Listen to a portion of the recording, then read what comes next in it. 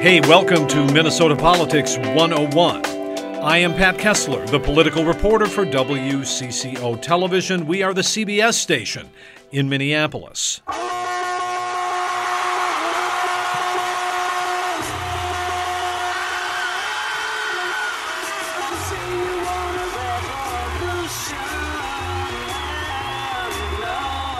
You're not listening to a classic hits streaming service. This is a Donald J. Trump rally in Rochester, Minnesota, just a few days ago.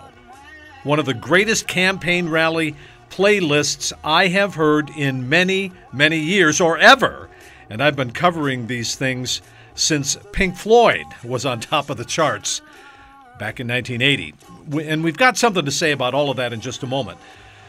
We are going to deconstruct the rally, and we're going to take you inside the room and meet some all-in Trump supporters. And I mean all in. It's like ever had a Holy Spirit moment, but on a human level, this President Donald Trump moment where the people are electrified. Covering a Trump rally is a trip. It's an event. It's a happening. It's a gathering of friends. It's boisterous, it's happy, it's raucous, it's loud, and it is sometimes threatening.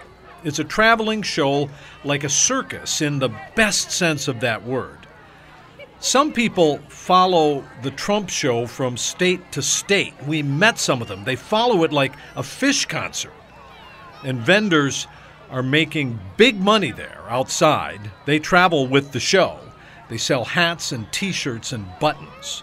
What's your biggest seller? Well, as far as the buttons go, the Dads Against Daughters Dating Democrats is always a popular one. Wait a minute. Dads Against Daughters Dating Democrats. Yeah. It brings all the dads in. You can get the girls. But the Trump 45 Suck It Up Buttercup, the button, and the T-shirt is the most popular by far, I think, of all the T-shirts and all the vendors, actually. But we've got some cool ones. I Only Date Republicans, United States Space Force. Space Force! The AR-15 isn't because I'm black.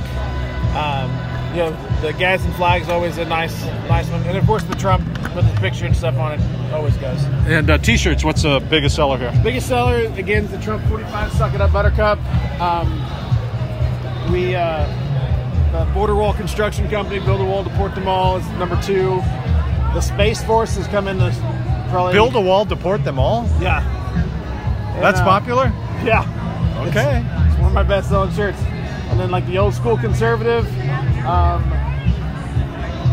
Old School Conservative. Oh, you got a customer here. I'm sorry. Space Force is the best. Space Force is... Okay, you got a customer. Do you have that Suck It Up Buttercup in like X or XXL? Like 2XL? 2XL? Yeah, it'd be 25. So yeah. 45 total. Suck It Up Buttercup. You like that one? I do. I've seen rallies this energized before, like Barack Obama 2008. Very similar, the same kind of messianic following. But President Obama did not sustain these kinds of crowds and this kind of excitement 2 years into his presidency like President Trump does. This is a dress-up event like a Minnesota Vikings game, except instead of wearing all things purple, it's all things Trump. Every year for Halloween, I go out as president, dressed in a Hillary Clinton prison outfit. Crooked Hillary. And how are you when they see you? I love it. I don't really care. Got that going. Yeah, make America great again. You're a Trump girl. Yeah. I have a whole Trump office at my house. Yeah. I've got my Trump trolls. I've got Trump flags. I've got Trump socks on. All right, let's see. Don't tip over. What else? Anything else we need to see that you have on? I've got deplorable underwear. I don't believe you. I do. That was on.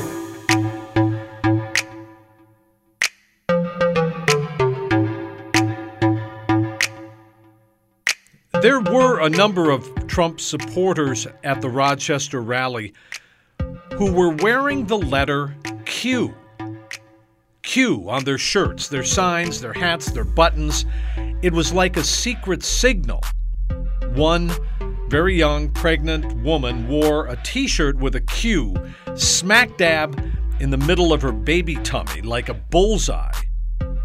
QAnon, we discover, is a person or a movement that started in 2017 with the purpose of revealing all of the deep state opponents of President Trump and bypassing mainstream media on internet sites like 4chan and Twitter. I was told the letter Q is a reference to a top-secret clearance in the United States. Q reportedly has access to highly classified information, and some believe Q may be President Trump himself.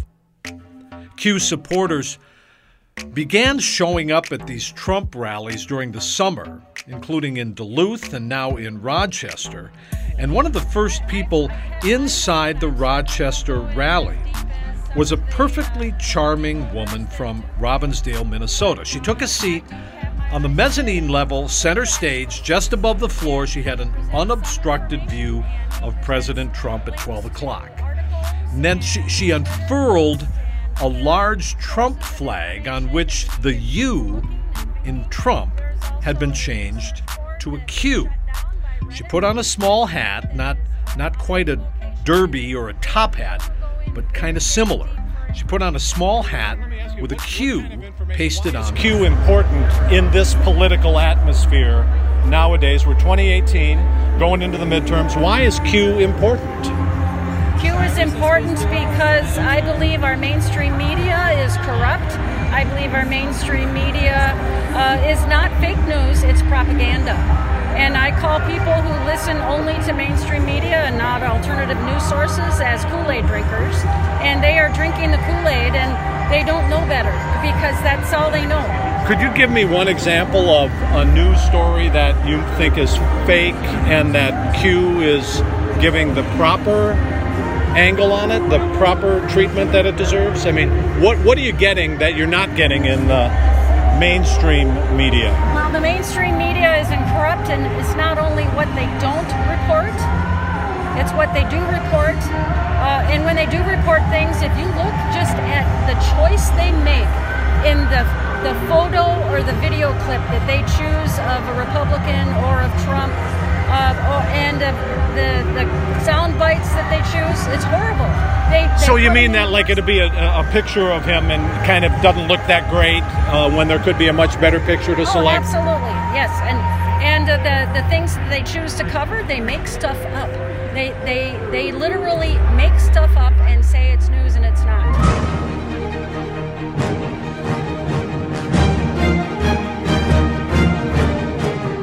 Mainstream media are a sharp focus of many people at the Trump rally, and not always in a good way. A number of times people came up to me unsolicited, and they admonished me or asked me or warned me. They always said, "Tell the truth." I was on a camera platform directly across from the president, and hundreds of people filled in the space in front of the president's podium. One person tried to get my attention for a while, and when he did, then he held up a large, very large, triple XL, I think, held up a T-shirt so we could see it. Held up a large gray T-shirt with a huge hand and a finger pointed directly at me with the words, "You are fake news."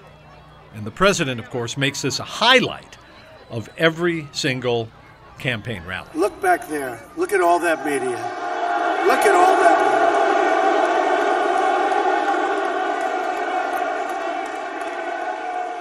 If we could ever get them on our side, we'd win for 1,000 years.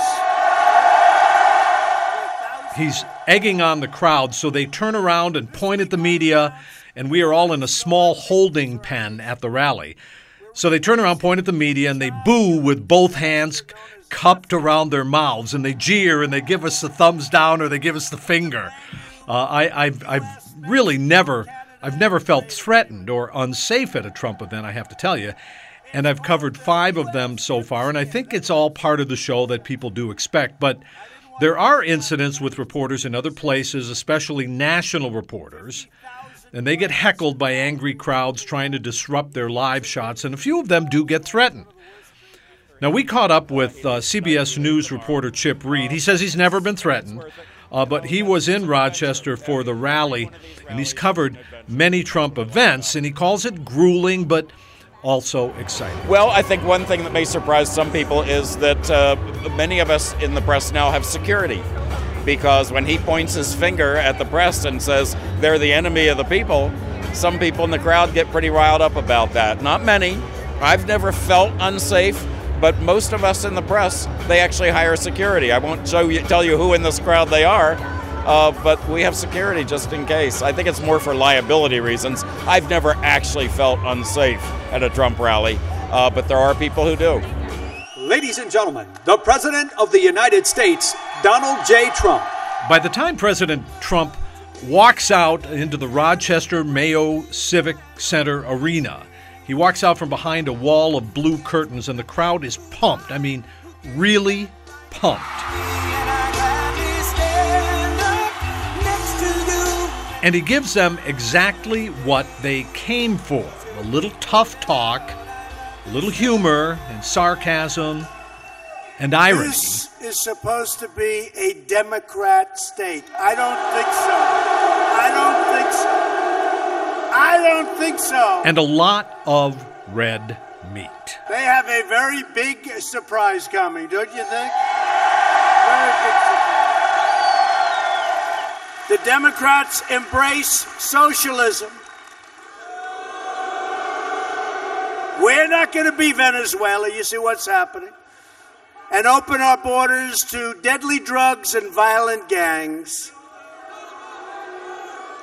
And I've said it, and I'll say it as many times as you want to hear it, and it's because of their policy. The Democrats are truly the party of crime, because that's what happens. Open borders, that's what happens. And the Dems are willing to do anything to hurt anyone to get the power they so desperately crave. President Trump is here in Minnesota to campaign for Republicans who have a real good shot of flipping some congressional seats from Democrat to Republican. There's a strong race for governor and U.S. Senate, especially the race between Democratic Senator Tina Smith and Republican candidate Karen Housley, and she's running a very smart, aggressive campaign. It's closer than many people thought it was going to be. Now, Tina Smith, the Democrat, was appointed by the governor to fill the seat of Al Franken, who resigned after allegations of inappropriate sexual behavior. So what was unexpected here is the president casually insulting Senator Smith and then sticking the knife in Al Franken and twisting it. So Karen is running against a far-left Democrat, Tina Smith, who nobody knows who the hell she is. Who is she? She was appointed. She took a wacky guy's place. That guy was wacky. What, did he fold up like a wet rag, huh? Man, he was gone so fast.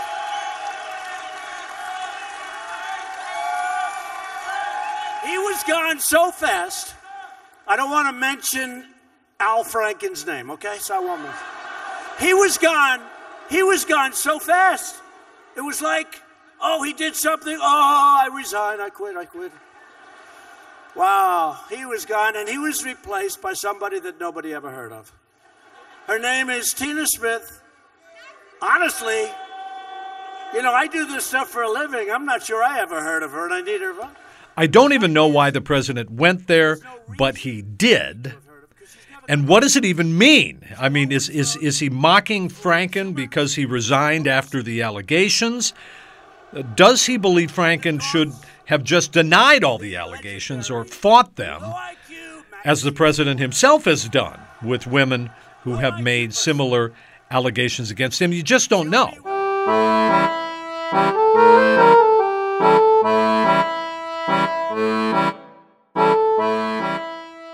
So we told you about how big a role music plays at a Trump rally. It's really quite catchy. It's a greatest hits playlist broadcast at very high volumes for hours before the concert. And I've watched many times men and women of all ages bobbing their heads to the music and putting on a couple of dance moves, reporters also.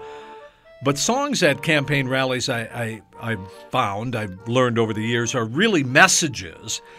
President Obama's message, for example, his walk-off music was Stevie Wonder, signed, sealed, and delivered. It gets the crowds pumped up and they go.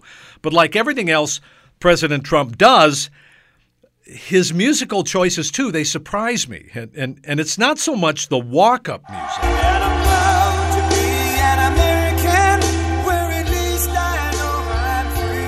That's Lee Greenwood, Proud to Be an American, which is a very, very predictable Republican but also inspiring choice of music. It's how the president ends his campaign rallies that got me pretty interested in this. Previous presidents have said at the end of their speeches, "And God bless the United States of America." But for Trump, it's different. It's completely different. It's a branding exercise. Nothing wrong with that. Nothing wrong with it at all. He's got a great slogan, and President Trump is a great salesman, but he recites that line, and then his walk-off music comes up right away. And we will make America great again. Thank you, Minnesota. Thank you. Thank you.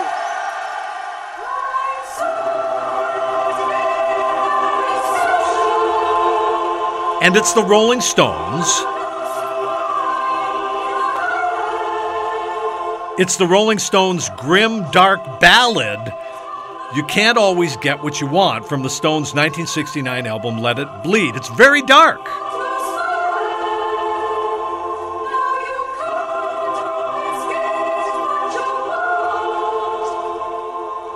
The song, by the way, is said to have a Minnesota connection. It refers to a guy named Mr. Jimmy Hutmaker, a local character in Excelsior, Minnesota. Back in 1964, he had an unexpected encounter with Mick Jagger at an Excelsior, Minnesota drugstore. That's a suburb of Minneapolis, after one of the very earliest Stones concerts. And Jagger, the legend goes, and it's true or not true, I think it is, he was disappointed when he could not get a cherry Coke at the soda fountain there. And Mr. Jimmy was standing in the line behind him. He says, "You can't always get what you want." Now, how this possibly ended up as President Trump's walk-off music is really unclear.